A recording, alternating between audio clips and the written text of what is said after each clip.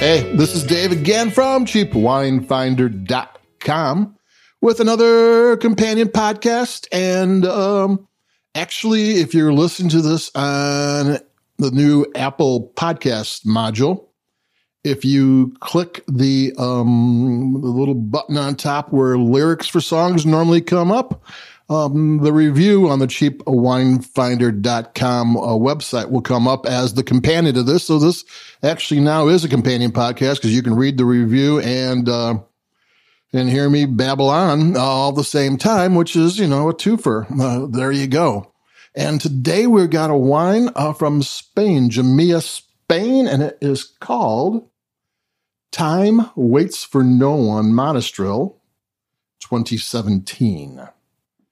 And the reason we have a Monastrell here from Spain, Jumilla, which is in southeast Spain. It's in an area that's kind of on a plateau.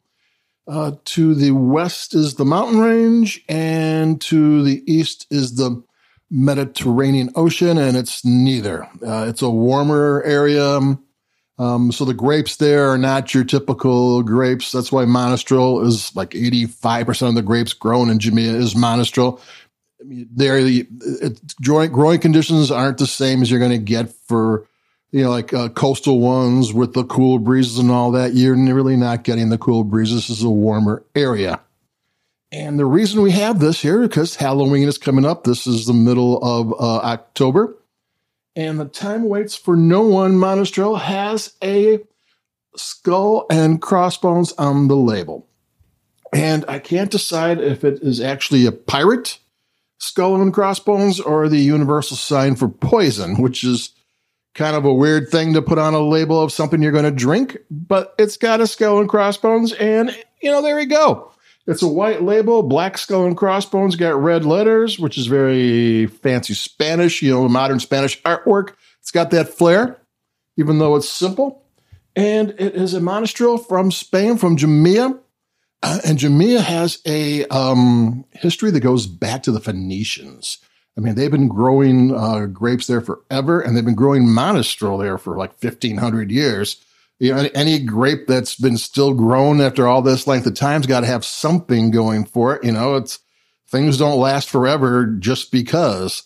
So there we go. So we have what on the surface is a Halloween wine, and I actually found it at Costco of all places for $9.99. And I looked on the web to see what kind of deal you got, because Costco has like a 15% markup on everything, so it's much cheaper. I mean, some wines shops can mark it up like a third, so 15% is a good chunk.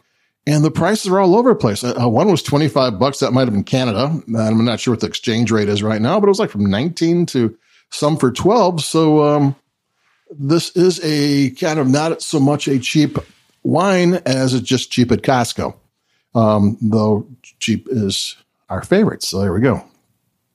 And the one thing about it is that this isn't really a New World wine, so to speak. There used to be a big debate about Old World wines and New World wines, and that's kind of not over a little bit because New World wines are more fruit forward, and the tannins are more integrated, and the acidity is more especially balanced. And the Old World wines had a lot of structure, and the structure is as important as the flavors. Everything had their own space, and everything was equally important.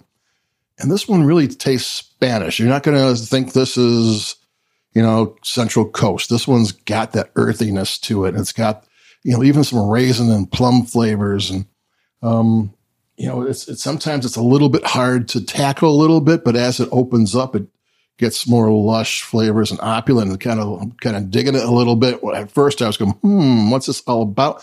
I'm going to take a sip, and just because.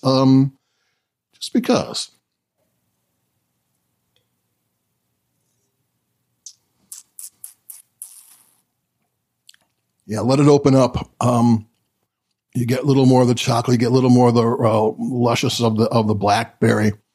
The Time Waits for No One Monastrell for Decanter Magazine got 95 points for for a wine that I found for $10, $9.99. And Wine Spectator gave like the 2015 vintage 81 points. So it's one of those wines. It's you love it or you hate it. It's like, what's going on here? And I can see it because it isn't easy. It isn't like a little puppy dog wagging its tail. It kind of has some flavors that it dares you to like. And once you kind of, after a couple of sips and after it kind of grows on you, it kind of tastes really, really interesting. It's got personality. It's grown-up wine. It's not just easy to drink. It's not just fruity. It's not just, it's got tannins. It's got a lot of things. It's got spice, but not the usual happy, like baking spice or candy spice. This has got stuff from, the Orient or whatever. I'm going to take another sip because I want to talk about it a little bit more and want to remember.